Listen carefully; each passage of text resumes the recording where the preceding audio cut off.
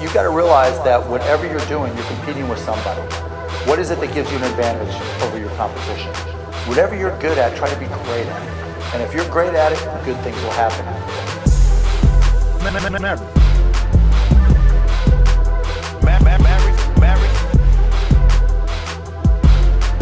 Maverick.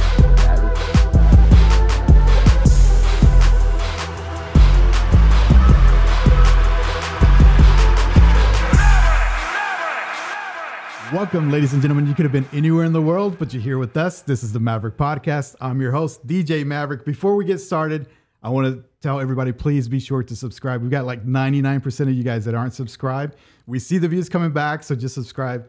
All the cool kids are subscribed. Today, we have another cool episode for you guys. We have entrepreneur Dr. Bianca Flores. Welcome to the podcast. Thank you.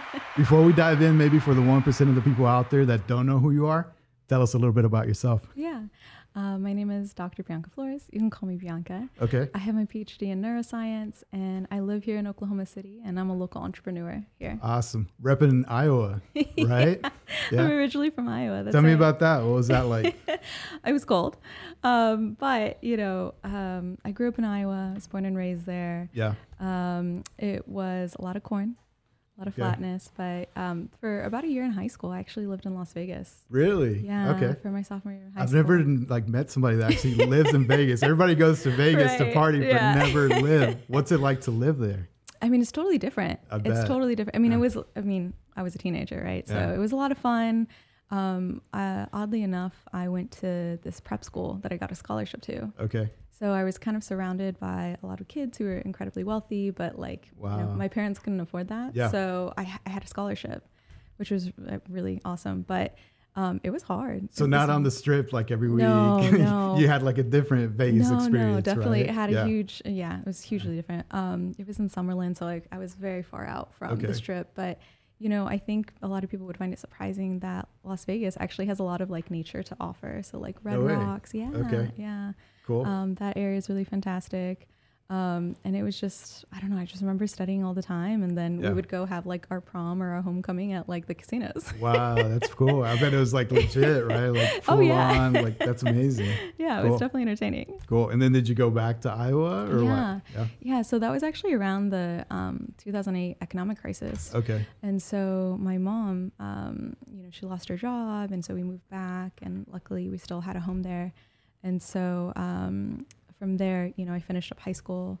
I did IB, if anybody is familiar with that. Yeah, cool. And that sort of kind of like opened up my sort of my worldview. How did you sort of get focused into science? How did that come about? Yeah, so I don't know, probably a morbid fascination from when I was a kid. Yeah. So unfortunately, in my family, I have like a lot of great aunts who had Alzheimer's or dementia, and I remember kind of being around them as a kid when we would go visit, and so I was just kind of always curious about how the mind worked and sort of how everybody was connected, and really how they function later on in life. And my grandmother, who's the youngest of a lot of kids, like 13, 14, oh wow, she's one of those. That's awesome. Yeah, but her sisters were much older. Yeah, and some who were a few years older, they seemed to decline a lot faster than other family members. And my grandma, you know, for now, luckily she's in good health. But I was just always curious of what really determined that, and what sort of like, you know, genetic factors, environmental factors really influenced that.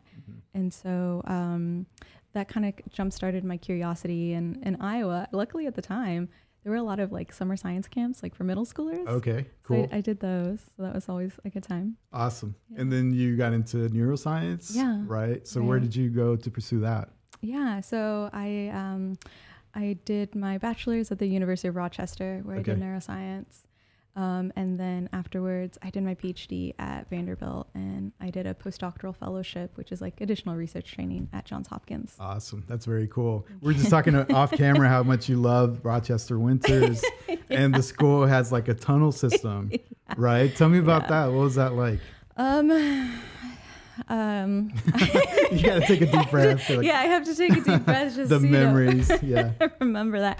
It was just so cold. I remember like everything just freezing. I also remember this like one awful time, my senior year of college, my room was like 20 degrees colder than like everywhere else in the building. Mm-hmm. And finally, like because I was always in the library studying, finally I was like, I can't take it anymore. And I called, like staff services to come help. And they're like, oh, actually your window is open just like a centimeter. And that's why your room was 20 degrees really? What? That's crazy. It was cold. Yeah. It gets cold here, but we need tunnels.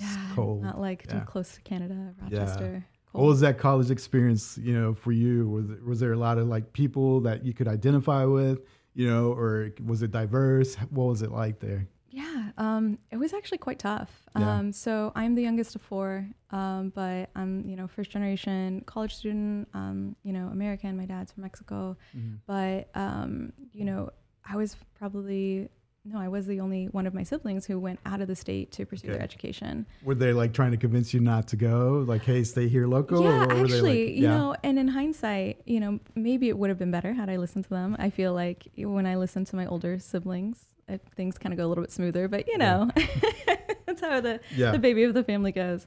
But so everybody tried to convince me to kind of like stay in Iowa. We thought maybe there was going to be a longer term, plan there, but I was like, no, I need to go to Rochester. I need to do this because while I was doing IB, we had this research class called Theory of Knowledge. And so basically just kind of write about any topic. And I got really excited about this topic called psychoneuroimmunology, or PNI. So basically like how the mind affects the body. And so, back then it was sort of like almost ridiculous to think that, your thoughts could affect your body or your immune system could affect your brain. Mm-hmm. But now, of course, there's a lot of science that backs that up. Definitely. And so one of the person who coined that term actually was in Rochester. He was a researcher at Rochester. So that's what drew me there because I thought I wanted to pursue research with him. And then the year that I got there is the year he retired. Oh, man. I know. So that's kind of how you decided to go to Rochester based on that? Based on that. Cool. So that's a good segue. What are your thoughts on Neuralink? Because I think that's super interesting, right? What are your thoughts on that? I think there needs to be a lot more transparency with that and what's going on, especially because, throughout my graduate school studies and even, throughout, being a scientist, being trained as a scientist, number one, you need to make sure that your research subjects are okay, whether they're animals or they're humans. And I don't have enough confidence in their research process to determine whether or not that's actually true. Okay. And so I'm not saying that that's impossible. I think it's a cool tech. I think there's a lot of possibility with that, but I'm not sure if that's necessarily the way that it's going to go. Of course, when you look at nerve stimulation devices, there's a bunch of different, things that can happen or things that exist. But I'm not sure if I would go all in. On I just think some of the use cases for it, right? Like, if you're physical, you can't control it because of your nervous system. Neuralink sort of provides maybe a gateway for that to be solved, right? It's interesting to think about, right? That's definitely real. And there are like current, devices on the market too, where it's not necessarily focused on your brain, but throughout the rest of your spinal cord. Yeah. And so, I'd be curious, how it tests up against, current market standards. But I think we have a little bit more to go on that. And I'm just curious, especially how it's going to work out with the rest of his investments and how Neuralink might be affected. If you ask Elon, it's like it's coming next week. Yeah. Everybody has Neuralink next week, right? Yeah. But I think it's a cool tech. Lots of opportunity. Anytime that you could benefit society, I think it's worth exploring. Oh, for sure. But to your point, it does need to be solid data to back that up. Yeah. I would like to see more data, and I would like to see more transparency. Yeah.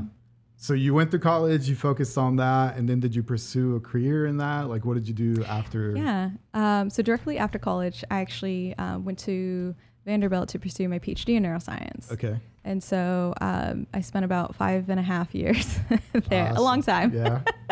But it was, I would say it was the best of times and it was the worst of times, the best and the worst of times. But it was good. I focused more on molecular neuroscience. I worked with an animal model that focused on neuropathy, which is basically like, when your hands get kind of tingly because you've been like sitting on them or it's basically like that, but the genetic form of that. Okay. So I spent about 5.5 years doing that, and then I graduated right as the pandemic started. So. I see. Wow. Yeah. That's really cool because, you probably being in that space, there probably wasn't a lot of Hispanics in that space, right? Yeah, Tell me a little right. bit about that. What was that experience like? Yeah. So before I even started graduate school, kind of like winding back to Rochester, I felt incredibly isolated, incredibly lonely. Yeah. Especially, you know, Rochester was so far away from, you know, so many things I was familiar with. And so there, it was really important to find like a good friend group, a good study group, just good community overall. And I had a really tough time with the system structure for resources that they supposedly provided for, you know, first-gen students or students of color, et cetera. Okay. Their message didn't necessarily align with their action. And so when I chose for, you know, where I wanted to do my PhD, I basically told myself, like, look, this is a hard program.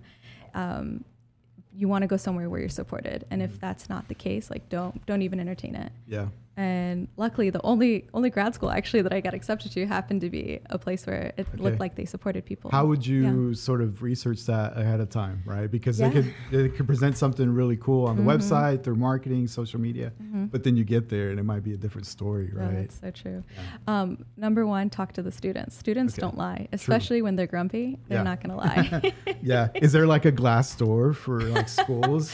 No, you know what? Insanely enough, for anybody who is looking to graduate school, you can just email students. Okay. They'll often have like, you know, designated students that you can email and connect with. But for example, even in the scientific realm, if you're looking at specific lab spaces or you're really interested in a specific researcher, don't be afraid to ask the boss, like, hey, can you connect me with a few of your students? Okay, that's a great point. Yeah. That's cool, because if you get direct feedback from them, they can give you the actual feedback of, hey, this is what it's really like here, right? Right. And I liked that a lot of the students seemed really happy there, and specific, like especially the students of color seemed happy there. So to me, I mean, as happy as you could be doing a PhD program, right? Sure. But so I liked that there was like specific NIH funding, so National Institutes of Health, so government funding that was funneled into supporting these students in their first years of research, and really dedicated to forming the community. And, you know, two of the, you know, major deans there had like a background in supporting students, so. Cool. Throughout your research, were you a fan of like data and sort of like applying computers and models to the data? Do you geek out about that stuff, or do you want to be more hands-on with the stuff you're doing? Well, so it was a bit of a mix. Yeah. So throughout my research, I was very, you know, wet lab or hands-on, as they call it. So I worked with, you know, animals, or I would work with actually doing experiments. I didn't necessarily run any code for anything. Okay. But I always enjoyed getting the data back and trying to analyze it and figure it out. So, you know, doing different statistical models, and trying to understand what was significant and what wasn't significant. Like, could I publish? Could I graduate? Right. No, because I think that's another sort of interesting space now with AI. Yeah. You can just throw chunks of data at it and it just analyzes and gives you the feedback almost instant, right? So I love. What are your thoughts of like leveraging AI to maybe potentially solve some of these diseases that never had cures, right? Well, I'm not sure if I believe that it can like directly solve a disease, but what I do think it can do really well is streamline the process. Yeah. So, you know, it's based on everything that we feed it, right? And so even just the other day, I was playing with ChatGPT and I saw that there's a really cool function where, you know, you can have a PDF and you can ask it a bunch of questions and it'll feed out these answers to you. Yep. So that could save you like hours of research and work and help you figure out like, okay, these are the top papers in my field. These are sort of the subjects I need to be focusing on. This would make a really next great paper, or this would make a really good research topic to send in for funding to then support my lab research efforts, right? Definitely. So I think it, more than anything, it can help streamline the process for now. Mm-hmm. Yeah, I just think it's interesting if you do AI and then machine learning on top of that. Oh yeah. Like you could just get like amazing data, clean data, and you know, almost instantaneously find the trends, find, you know, maybe like key takeaways really quickly versus like just being in a spreadsheet all day or something, just manually doing it, right? Yeah, that's so true. And there's obviously like a lot of really good machine learning models right now that focus on like drug targets and analyzing, you know, different protein structures and, you know, what might be a best option for that. So. Yeah. Was there ever another like plan B, or was it always like science, I'm all in science? Yeah. For me, I don't think so. I was always really interested in science. I wasn't necessarily sure what I was going to do with it. You know, for the longest time, when you first kind of get into undergrad, at least when I first got there, especially Rochester being a pretty heavy STEM school, I thought like, oh yeah, I want to be an MD, right? But I said that with that and thought that without really knowing what that whole process was, and really what it entailed. And then, you know, shadowing MDs like at the school and understanding that like, this is not what I want to do at all. So what would be the career path if you were to pursue that, be in neuroscience? Would you be like a brain surgeon, or like what would be the space? I mean, there's a couple different, you know, avenues you could go. You could be a neurologist. You could be a brain surgeon. I always had butterfingers though. Okay. I knew surgery was not my route. No. Okay. But you're not like freaked out with like blood and all that. No, like, I mean, I don't enjoy it, but it never really freaked me out. And I knew that I had to kind of get used to it, especially if going the research route, kind of handling animals. And understanding that like they were sacrificing their lives for the topic and having to deal with that. All right. So tell me, how did you land in Oklahoma? I haven't been able to connect the dots. How did you make it here? So my sister was actually living here in Oklahoma City for a few years. My dad actually lives here as well. Cool. And so my sister is a truck driver and my dad is as well. So I come from a family of truck drivers. Awesome. And so she just bought a new house on the south side, and for my day job, I work remotely. Okay. I have 3 dogs. Cool. And so it just kind of made sense for me to move in with her. Yeah. You know, if she wasn't going to be home very often and, you know, me with all my dogs. Yeah. There was always somebody there. Had you visited previously? Like you've been to Oklahoma, so you kind of knew the vibe and what to expect. And well, you know, actually I didn't, because I had visited in the wintertime. Oh, and I feel like it's a completely different city in the winter. Yeah.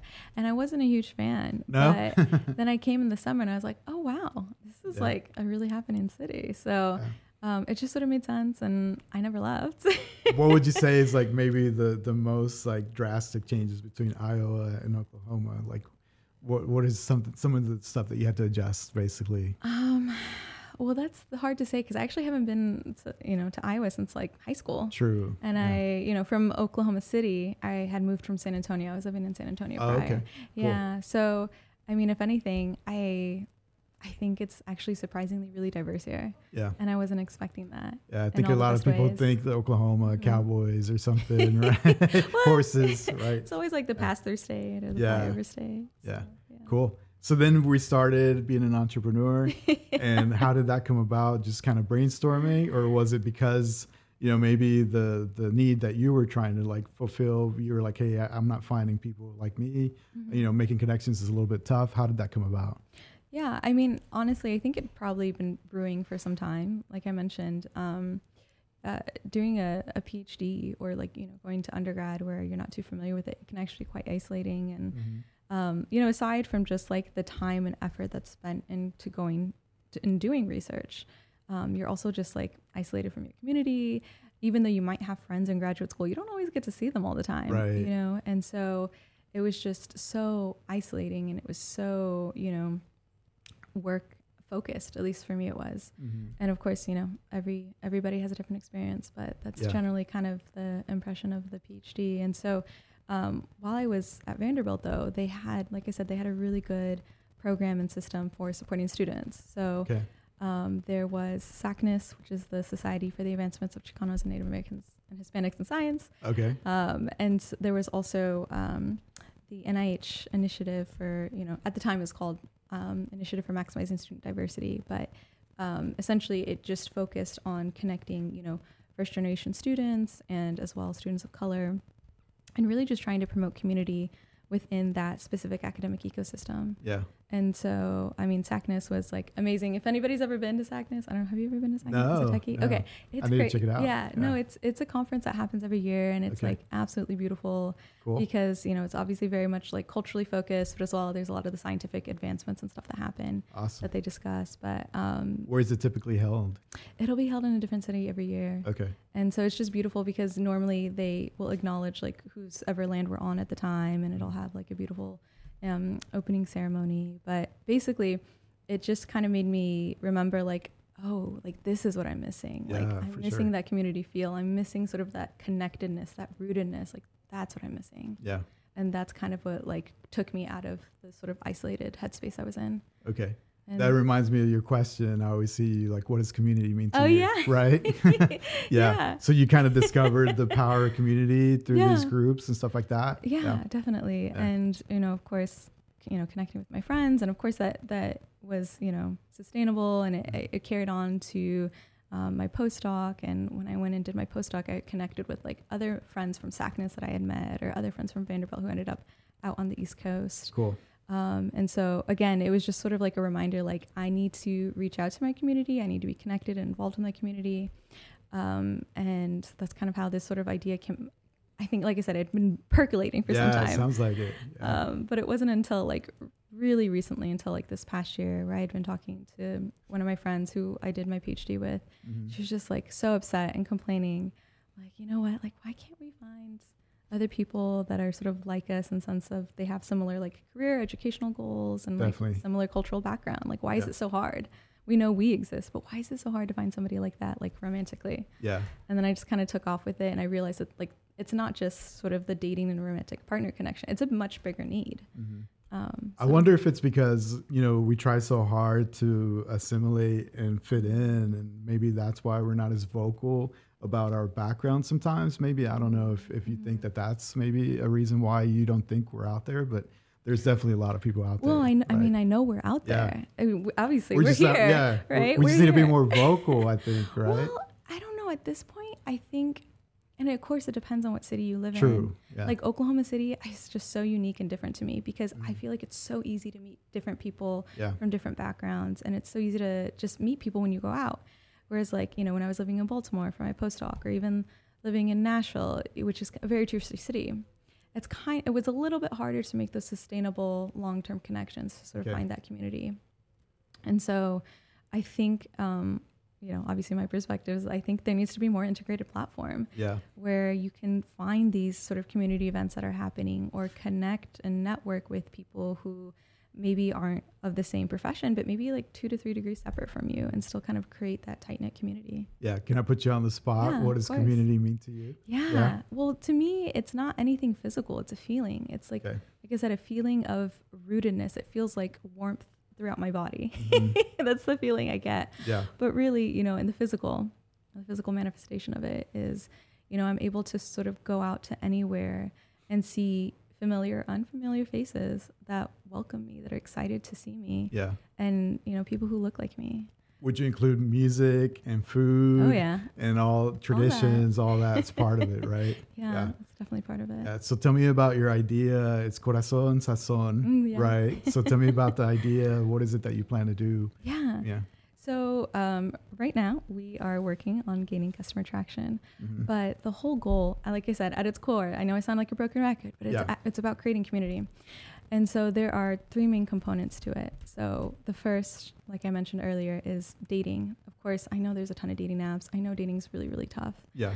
But it's going to be a little different. Like I said, we're going to go beyond the swipe to create community. And so it's focused on these live person events. So we're going to be hosting live person events specifically at these local businesses. So it's more of a call to action where we bring people into your neighborhood business or your neighborhood venue to like understand where we're putting our dollars and promote that community. So you maybe don't feel as uncomfortable, right? So you don't want the connection to happen within the app. You want the connection to happen in person?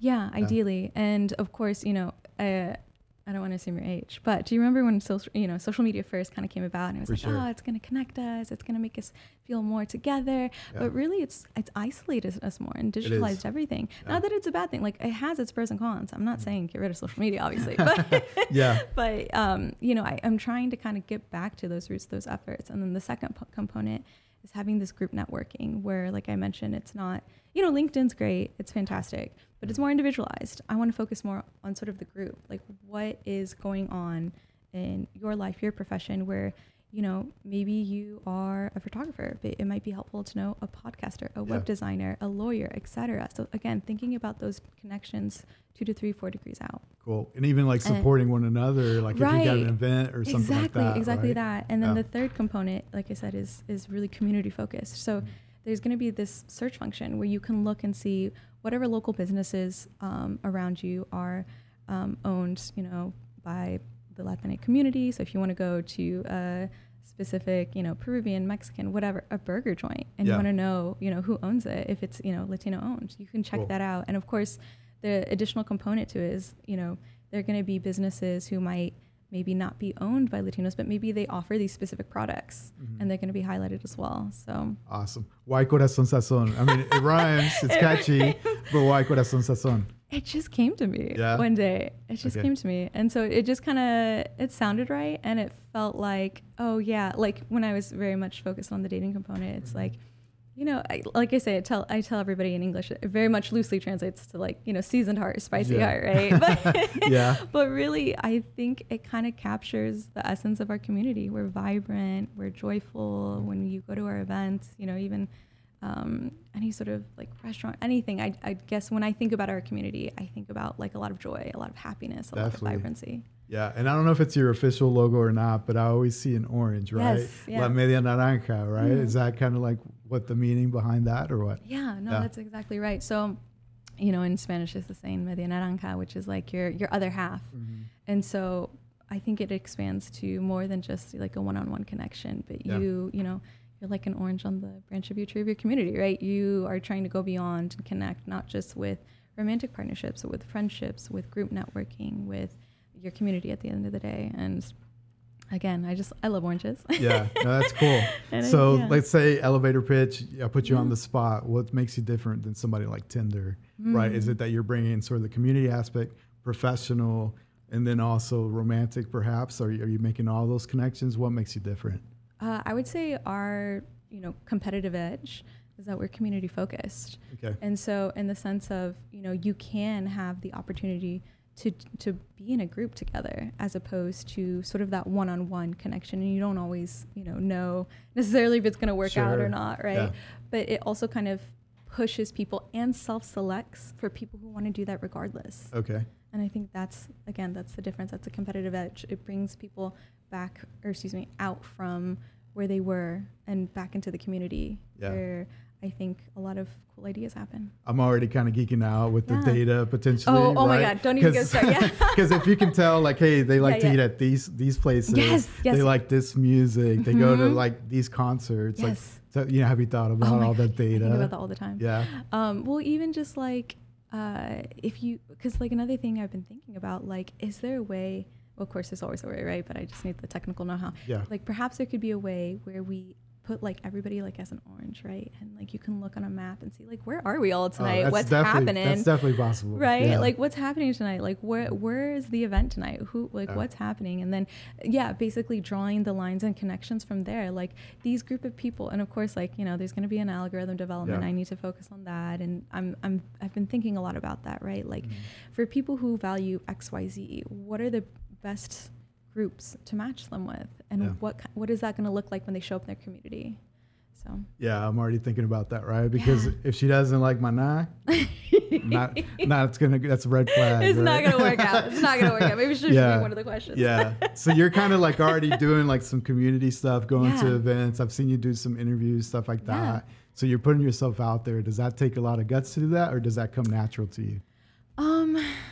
Well, you know what? Oddly enough, I spent the summer preparing for that. Oh, yeah? Yeah. Okay. So over the summer, I was one of the water taxi people. Oh, no way. You did that? Okay. Oh, yeah. Yeah? Okay. But you're coming from like San Antonio, the real river walk, right? And then are you comparing our river walk to... So fun fact, we did consult those engineers when we built out the canal. Okay. Yeah. I didn't know that. Yeah. And so their number one piece of advice was to make sure that the canal wasn't connected to any natural water resource. Okay. Because I don't know if you've noticed the water in Bricktown, it's a darker shade of green, which prevents algae growth that will happen. And so that's a good thing? Because it looks sometimes it looks prevents algae growth. Yeah. It's just more like if you can treat the water, but the water's contained. Yeah, I just know at the end of the year they usually do like a cleanup, and the amount of bird scooters and everything random that they pull out of that thing, it's crazy. Wheelchairs, like I just know like what's the story behind that? Like somebody like fell out the wheelchair, they just like screw it, they walked away. Like how does that happen? I have no idea, but would you like to know the number one item they found the last time they cleaned it out? Absolutely. You don't want to guess? Well, I would think the scooters, because a lot of drunk people riding the scooters. Other than that, I would say probably bottles, stuff like that. No? No. Really? So the number one thing, the last time they cleaned it out, because they clean it out every like 4 to 5 years. Yeah. Next clean. Oh, I thought it was like every year. No, maybe that's San Antonio. I think it's San Antonio, because that's Okay. probably because it's connected to the San Antonio River. Yeah. It's a little different. But they actually, the last time they cleaned it out, they found single pairs of women's high heeled shoes. Really? That's like the number one? That's the I could number see one. that if you're on the edge. Yeah. I mean, Yeah. I don't know. I have a lot of questions. What happened to the other shoe? Yeah, they just leave, right? Just hobble back to the Uber in one shoe. Yeah, that's interesting. Okay. Yeah. I wouldn't have guessed that. It's So you random. sort of did that to prepare? You're just like, I'm going to do this? Right. Yeah. So I did that over the summer because I'm going to be honest, I kind of lost a little bit of my social skill, like just with my remote job and sort of with my background. Always researching, always in the library probably. Right. Yeah. Always in the lab. And, I did try to I think for me personally as a with my scientist training, I always try to make sure that whatever I'm talking about, whatever I'm explaining, anybody could understand, whether it's a kindergartner or my grandmother. Yeah. Explain it like I'm 5, right? Well, to me, that's so important. And if you can't explain it like that, I don't think you understand your research. I will die on that hill. Yeah. But so I was trying to kind of get back to sort of that headspace that I was kind of in graduate school where I could just talk about anything and I would be comfortable talking to anybody, no matter their background, no matter what they looked like, and just be comfortable with that. And being a water taxi tour guide definitely does that. So you were driving I was driving the boat. I was driving the boat, giving a little historical tour. And then you were giving the tour and all that. Yeah, that's awesome. Yeah. So I spent my summer kind of learning that. It was a cool new skill, actually, to drive a little boat. But what's the craziest story? Anybody fall off or? Luckily, no. No? Luckily, no. Not on my boats. No. Because I bet there's a lot of drunk people that decide to take a ride, right? This is true, but so the person who owns Water Taxi, actually, he used to be a boat driver. Okay. So he kind of already understands sort of the pitfalls and the good stuff that can happen. But the last boat on weekends will usually go out around 11. Okay. And there's a curfew in Bricktown. And so yeah, it doesn't get too crazy, but I would get flashed a handful of times, men and women. Really? Oh yeah. Okay. At Tipsy Tiki, just straight up. Nice. Okay. Yeah. Cool. Yeah. Beyond that, luckily nothing too major. Yeah, and you kind of have to keep that conversation going throughout the whole sort of ride, right? Right, and I have to. In a way, it's a pitch, right? So. There is the historical component, but there's also the showcasing of Oklahoma City. Yeah. Right. Most people would be like, Oklahoma City, what's beautiful about that? And I could tell you a million things That's that are awesome. beautiful about that. Right. Yeah. So same thing kind of with a pitch, what's cool about my app? What's different about my app? Right. All cities have restaurants, but what's unique about our restaurants? Yeah. What's unique about our ice cream shops? And I bet there's stretches where there's nothing. Right? Oh, yeah. So then what do you talk about in those long stretches where it's just nothing? Well, like I said, every tour guide has their own little unique style. Yeah. But there would just be a stretch where I'd be like, okay, guys, I'm going to stop talking. Enjoy the silence. Nice. Enjoy the view, right? Enjoy the view, enjoy the silence. Okay. No jokes? You wouldn't try to try jokes along the way? Yeah, or no? I would try. Sometimes they would land, sometimes they wouldn't. Sort of just the cheesy jokes, because it is touristy. It's more kind of family focused. True. You can't be making dirty jokes. Yeah. But that's cool. So you did your prep, and then all of a sudden you're like, okay, I'm ready. I'm just going to go to these events and just take my camera with me, or what was the idea there? Well, the idea conceptualized in March, April. And I was like, oh, I need to get on this. And then I was like, this should have happened yesterday. Why doesn't an app like this exist? Mm-hmm. And then you kind of start to get into sort of that headspace, oh my God, what am I doing? I need to do more, blah, blah, blah. Right. And so I just took the summer to just focus on that, work on that skill. And then once that ended, I had a plan to apply for accelerators, just come up with the ideas, come up with the pitches. And then, start interviewing people, because really that's an open journal pretty much on Instagram and TikTok. You can watch the journey as it happens and it unfolds, and you can also that's almost like a 2-in-1, right? You can still have your ear on the community and see what they're hearing. And it validates your idea, right? Because you're asking everybody, what's community mean to you? Right. And then you get to hear all these perspectives. That's more data. Exactly. Right? Exactly. Yeah. You know my ulterior motives. I like it. So you just go to random spots, or how do you decide what events to go to? So I just kind of look on Instagram, see what's happening. I also like, if I have like a friend of a friend that I know, I'm like, hey, I'm doing this thing. Like, do you want to do this? A good spot that I went to, like in the beginning, Resonant Head, they're fantastic. I was going to do my live event there, but unfortunately we had to cancel it. We're going to recoup back into the springtime. But anyway, so Resonant Head, like I said, I'll look on Instagram and see if there's any specific like Latin focused events. Gomez Western Wear was a big one. Oh, really? Yeah. Okay, cool. Because they had a huge opening. Yeah. And is that where you were with the guy with the horse? Oh, yes. Is that where that came from? Yes, okay. that's where you came I didn't know where you were at. It was like some random guy with the horse, and you were asking questions to the horse. Yeah, too, I needed right? the horse's needed perspective to know. too. It's another data point. Didn't understand it. Nice. Cool. Yeah. So yeah, just kind of try to keep my ear to the ground. That one I heard on the radio. So I'm like, oh, maybe advertising on the radio still exists, because it was huge. It was ginormous. They had, you know, the horses, they had the tacos, they had giveaways, they were giving away free boots, all this stuff. Yeah. So it was a cool community event. I love that they did that.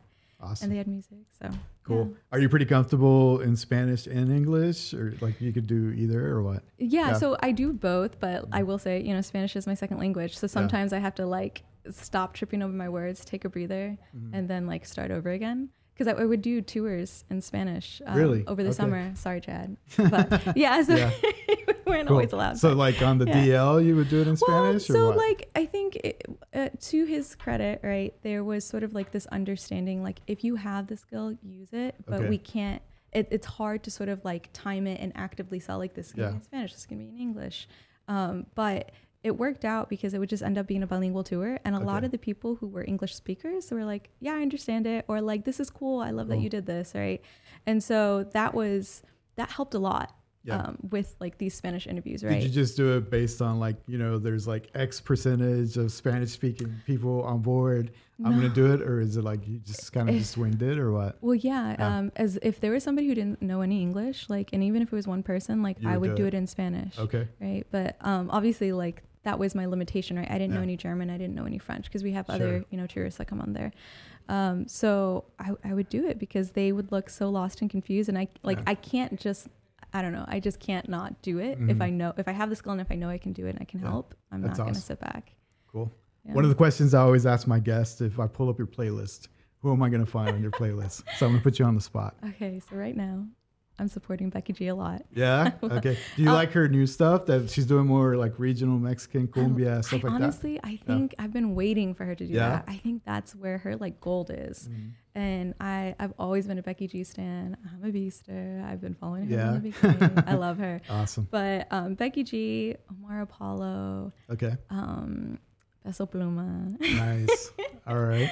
A lot of sort of like the popular. Cool. Stuff, What did you think about Shakira's new song? Because that one, I was like, that's not her vibe. Like, I get it. Like, and it also has a cool story. Like, you know, the background behind it. What is the background? It's basically based on, I guess, her, like, the lady that helped around the house, basically, that sort of found out that he was cheating on her and like told her, and then like he fired her. So this song, she basically wrote it based on that. And all the like streaming rights and proceeds are going to go to her. And she like rehired her. So if you listen to the lyrics, where it's like el jefe viene y que quién sabe qué y no nos trata bien, it's like written sort of like a jab to her ex. It's pretty crazy. It now. I have to go stream it. Yeah, I just don't like the vibe and even the dancing. I'm like, I don't know. It seems like everybody's trying to hop on to this like trend, which is cool, I guess, but I don't know. Sometimes I think you have to remain authentic to who you are. I agree. Yeah. I very much agree. And like, if you're not like a true artist, because I think there's like artists, I think there's performers, I think there are lyricists. If that's like, if you're not a true artist and you don't have that kind of range, right, I think you should don't force it. Yeah, right. And so like a lot of the reggaetoneros that will come and do, you know, corridos and stuff. It's like, I love that you're doing that, but it just, you can tell it sounds a little off. Yeah. The only one that's sort of been able to pull it off is Karol G. Oh yeah. With the cumbia about like, mi ex tenía razón. I think that's a cool, she pulled it off. I like that one. I think Karol G has a lot of range. Yeah, so. Definitely. Let's talk a little bit about sort of like crypto and blockchain. So you're interested in that stuff? You explored some of that or what? Yeah. So, I will say, I do believe it's in its infancy. Definitely. I love it. I'm not like a diehard, but I dabble. Yeah. I definitely dabble. And I'm also like curious about all this new tech that's coming out with like sort of like the social platforms or like using different blockchain technology to make these new social media websites. To all be decentralized and basically it can't be shut down, basically. Right, exactly. Yeah. Which I think is a cool concept, but of course I'm sure it has those disadvantages. Yeah, I mean, I think so. I think the main thing is just the blockchain, the technology behind it all, right? Yeah. Because I think that has a lot of potential even with like normal records, right? So medical records, even maybe like the title to your car, you know, a lot of like your resume could be on the blockchain. Exactly. Right. And it's authenticated, it's up to date, and it's standardized, and you can share it. I don't know what you think about that. Well, I mean, I think at its core, it's just like, when I think about blockchain, like especially for a lay audience, what they need to understand is that it's just protected, that it's highly, highly secure, and that it's protected. And, you know, they don't necessarily need to know like the theory of blockchain or all about all these different, you know, coins. Just know that it's just like another layer of security and protection. Now, where I think it's a problem, or not necessarily a problem, but it's more so like it's so slow to adapt. And I do think it has a marketing problem in the sense that the people that have adopted it are very... They're young. They're young, but they're also, their intensity and their, you know, ferociousness about it is like a little too much. Yeah. Where it's like, okay, we need to break this down. We need to critically analyze this a little bit more. Right. And I think just, you know, that sort of discredits them a little bit. But if you really see what the old school money is doing, they're going into Bitcoin. You know, there's like ETFs that are being established that are Bitcoin based. Have you purchased any crypto or done any of that? No, I've purchased crypto. I primarily use Coinbase though. It's one of those, like, I feel safest on there. That has like a good UI for it. Yeah, it has a good UI. Yeah. I feel like relatively safe. Yeah. And what have you purchased? What kind of coins? I mean, primarily Bitcoin and Ethereum. Okay. I was purchasing Litecoin for a little bit. Yeah. Kind of stopped on that. Never like Dogecoin or... I thought about Dogecoin, but when I wanted to buy it, but when it was like, you know, at the decimal points, it wasn't on Coinbase. And I was like, I don't want to go out of my way to try to buy it. XRP. Okay. So they just got out of their case recently, right? So everybody was expecting it to jump after the case was finalized. Did it do anything or no? It hasn't really done too much. Okay. Not like a huge jump, but I had already been thinking about it for some time, but we'll see. I just kind of toss my coins and don't expect to ever see anything for 3 generations, but here we go. Right. I mean, I just think even like just experimenting with the tech and knowing about it, you learn a lot of good like skills out of it, right? So I definitely always encourage people, everybody that when they hear crypto, and I just start talking forever. So I know. Do you ever go to any of the Bitcoin meetups here in Oklahoma City? I don't know. Have you been to any? I have. I have. I've only been to a few. Okay. I was actually genuinely surprised by them. I thought they were pretty informative and like a surprisingly diverse group of people. Okay. So that's also like part of what drew me to Oklahoma City, that there's like such an emphasis on tech here, and specifically like homegrown tech. Yeah. And the fact that there's like these meetups where it's like different kinds of people with different kinds of ideas. Yeah. Are you into like Techlahoma? Do you follow their stuff? I definitely follow Techlahoma, especially because I'm trying to do like the whole startup thing and networking, and I think it's a great resource. Awesome. Cool. So how do you think we sort of encourage people to get into sort of tech and science, right? Because I think traditionally they might be intimidated, right? Like maybe they might think it's too difficult or something like that. But I think once you get into it, I think it's just like anything else. Like you figure it out. Yeah, definitely. And like, I was also just like thinking the other day, like growing up and trying to learn what was going on, like how to figure out like grad school applications, figure out my classes, or, you know, even learning like high school chemistry. Like YouTube wasn't as big back then as it is now. And now with like ChatGPT, it's like, I don't want to say it's everything, but it can really be a huge game changer. Definitely. Specifically for people who like don't understand how systems work, or like if you're the first person in your family to go to college and you don't like understand everything, ChatGPT it. Because it's going to give you like a wide variety of answers. Don't heavily rely on it. Of course, check your sources, all that good stuff. But it's a huge game changer. Definitely. Yeah. So. Do you have a lot of friends that you can like talk tech with and talk that stuff? Because that's always my struggle. Yeah. Is like my friends are never like interested in talking about tech. So it depends on the friends. Yeah. So I have a couple, and then also like there's also the intersection with like just pure science friends. So I'll talk science with them. Yeah. but I'm also kind of like a little bit out of it since I don't, I'm not working in the lab anymore. You know, I don't conduct experiments. I don't do research in that way. You know, for my day job, I just focus on more reading. So do you think going forward, your goal is to grow sort of the entrepreneur side, or you think you're still going to keep sort of the science background as well and sort of like pursue both, or what? Well, to me, I don't necessarily see them as separate because it's like I'm constantly using the skills that I acquired, that I developed during, you know, the scientific training. It's the data analysis. It's the critical thinking. It's the discernment of trying to determine what is a need and what isn't. So short answer is yes, entrepreneur, but still using all of that, you know, data analysis skills that I developed throughout the years. Cool. How do you sort of stay in tune with everything that's going on, right? Because everything changes day to day. Yeah. So how do you stay up to speed with what's going on in tech, what's going on with trends? Like if you're going to go that route, you're going to have to be in tune, like what's going on, right? Yeah. So a few things. So I do follow like a lot of science websites because I have to do that for my day job. And I try to read the papers and stuff. But in terms of the tech side, like Techlahoma Slack is really useful. And then like just quickly like reading through resources. And I've also been using like ChatGPT a lot to kind of get like summary and key points and like figure out where else to read.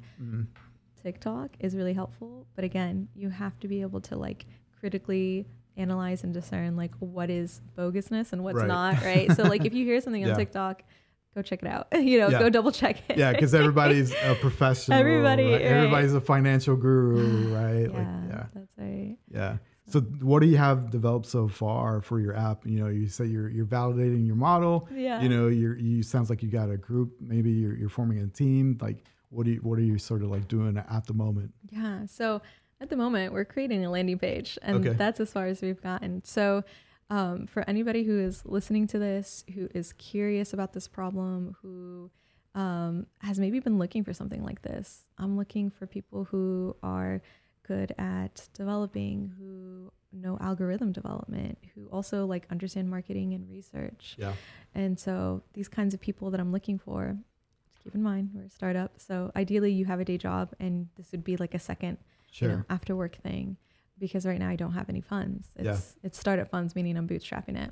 Cool. And so for the time being, just have the landing page. The live event was meant to collect data in person, but instead, since, you know, it kind of got postponed, what I'm going to do is I'm going to have a survey that's actually out at Resonant Head, and you can scan it. And if you are chosen, you'll get free tickets to show. So that's sort of the little perk. But it's going to be a series of questions, sort of, you know, doing my data research and analysis. So everything I hear so far, there's like a physical component. You have to go there to scan it. It's just not a link that you send out, right? Is that, you're always going to have like a physical component? Is that what you're trying to do, or what? I'm going to try. But of course, like if getting me, you know, those X number of users, that makes it more statistically significant. If it's easier to send you the link, I'll do that. Right? But ideally, I would like people to kind of go into these physical spots, scan, and, you know, win yourself a pair of free tickets to show at Resonant Head. Or I haven't really thought about setting it up at other spots, but I guess I'm focused more so there because it's a bit of a younger crowd that goes there. You know, it's on the South Side, which has historically been Latino. And so cool. Well, how would you describe sort of your target audience for this app, right? Like, is there a certain demographic, age? Like, who do you plan to target? Yeah. So primarily, I'm targeting the Latino demographic. I want everybody in there. So age, though, I'm trying to aim for like 25 plus. 30 plus, right? And sort of the cutoff for that, which I don't really know if there's really a cutoff for that, right, would be probably 50. For the dating component, right? In terms of like networking community, there's really not going to be a cutoff for that. But dating, that's going to be the target demographic. Got it. So you could potentially be a member and just participate in the community aspect and not the dating. Exactly. And so I am focusing on professionals, and I am defining a professional as anybody who's working on themselves personally, professionally, emotionally, or is just, you know, a lifelong learner. Anybody who considers themselves a lifelong learner, that's who I want participating, because those are going to be the kind of people who more than likely care about, you know, their day-to-day, what's happening, but also care about others around them and in the community, and, you know, are going to be more likely to be more concerned about that. Yeah. do you think you're going to introduce an educational component? Maybe some of these events are meant to educate, like to your point, maybe like a Bitcoin thing, or like, crypto or whatever, just in general. I actually haven't thought about that, but I will You're put welcome. that in my back pocket. You're welcome. Yeah. I mean, I think it's an opportunity, right? If you're trying to build communities, and maybe a great entry point for people that may be intimidated, that could be a little gateway to like, hey, explore this option. That's a good idea. Right? Yeah, I will put that in my back pocket. Awesome. Cool. So you're the only guest that has come prepared, right? You came prepared. You brought a lot of bottles, but the one that I think is super interesting is this one right here. So tell me a little bit why you chose this one. Yeah. So this is tequila that is made by women. It has a woman founder. It's from Mexico, manufactured by women. So I just really wanted to focus on this tequila because it felt a little bit more, I mean, first of all, it's good tequila. Yeah. You can drink it straight or you can mix it if you'd like, whatever your preference, no judgments here. Awesome. But as well, that's kind of where I want to be supporting and putting my money and my dollars. So these, sort of women-owned, Mexican-owned tequilas. Yeah, that's super sort of interesting, and it's sort of like another aspect that businesses have to be aware of nowadays is like what's sort of like your overall like mission, right? What do you want to represent, right? So like this could have been any tequila, but it's like women founded, it's like women based, right? So they have like a mission that's outside of just making good tequila. Right. Exactly. Yeah. So, that was my focus on that, but very good tequila. So. Awesome. And this other one? What about this other one? This is just a personal favorite. This is Tequila Honor by Kate del Castillo. So if you're a Kate del Castillo fan, awesome. Check this out. Unfortunately, you can only find this so far where I found it is in Texas. Really? San Antonio. Yeah. Okay. Love her, hate her. I don't know. I love her. Yeah. So, if you are a fan of celebrity tequilas, this, in my opinion, would be the best one. Okay. But that's just my opinion. Awesome. And then this one. And then the last one here was also super Mexican fancy. owned. Yeah. Just another beautiful bottle. It's just super smooth. Again, I've only found it in Texas. Yeah. With San Antonio, you're a little bit closer to the border. Sure. And so you get a little bit more variety of tequilas and all that good stuff. But awesome. very smooth, very good. Don't know the full story behind it, but I know that I like it. Cool. I think we're going to have to invite you back just to have some tequila tasting. We'll do a tequila tasting. Yeah, that'd be amazing. Stock up from Texas. Cool. Awesome. Another thing I always ask is to tell me something about yourself that most people don't know about. So I'm going to put you on the spot here. So I always think about like sliding doors moments, right? Like different pathways you could have taken. Yeah. And so in high school, specifically when I was living in Vegas, my mom and my dad, surprisingly, I don't know, at the time they sort of were like concerned about my emotional well-being living in Las Vegas. Oh, really? And because like I said, I was studying all the time. Mm-hmm. It was a really, really tough school. It's kind of notoriously known for not having the happiest students. I see. But they encouraged me to like do modeling at the time. Okay. Yeah. Cool. So I almost did that, but I didn't do it because I was so focused on school and I didn't think it was sustainable. At the time I was like, this isn't long term. Plus I'm like 5, whatever. This is not going to happen. Right. Like I can only do print modeling. I'm so short. Right. That's funny. Yeah. And so sort of like kind of that was surrounding that was, my sister and I, at the time, so my sister was like about 10 years older. I'd always go out with her. I'd always tag along with her, especially when we were in Vegas. Mm-hmm. And this one day, because she was trying to cheer me up, we went randomly to go have dinner at the Palms Casino. And so we found out that they were filming a movie there. Okay. And we happened to be extras in a movie. No way. That's awesome. I had no business being there. I was like 16. Yeah. But it's, oh gosh, I can't remember. Oh, What Happens in Vegas. That's what it was called. Okay. With Ashton Kutcher and Cameron Diaz. If you blink, you miss me. See? You miss me if you blink. Okay. Awesome. That's very cool. Cool. We are getting the signal here that we're out of time, but before we sign off, go ahead, plug in your socials. Yes. Where can people find you? Landing page, anything you want to promote? Yeah. So socials for Corazon Sazon. Instagram is Corazon Sazon _OKC. Our TikTok, same thing, Corazon Sazon _OKC. Awesome. Our landing page will be corazonsazon.com. We are hoping to have it ready to go in about 2 weeks. Okay. Cool. Thank you. Awesome. I want to thank you for being on the podcast. I know you're super busy. Yeah. It was really cool to hear your story and hear what you've got planned. And I'm glad we got to geek out about data, right, and crypto and everything. So, yeah, awesome. Thank you so much. You're welcome. There you have it, ladies and gentlemen, the super talented Dr. Bianca Flores, Corazon Sazon on the Maverick podcast. Keep grinding because in dreams we trust.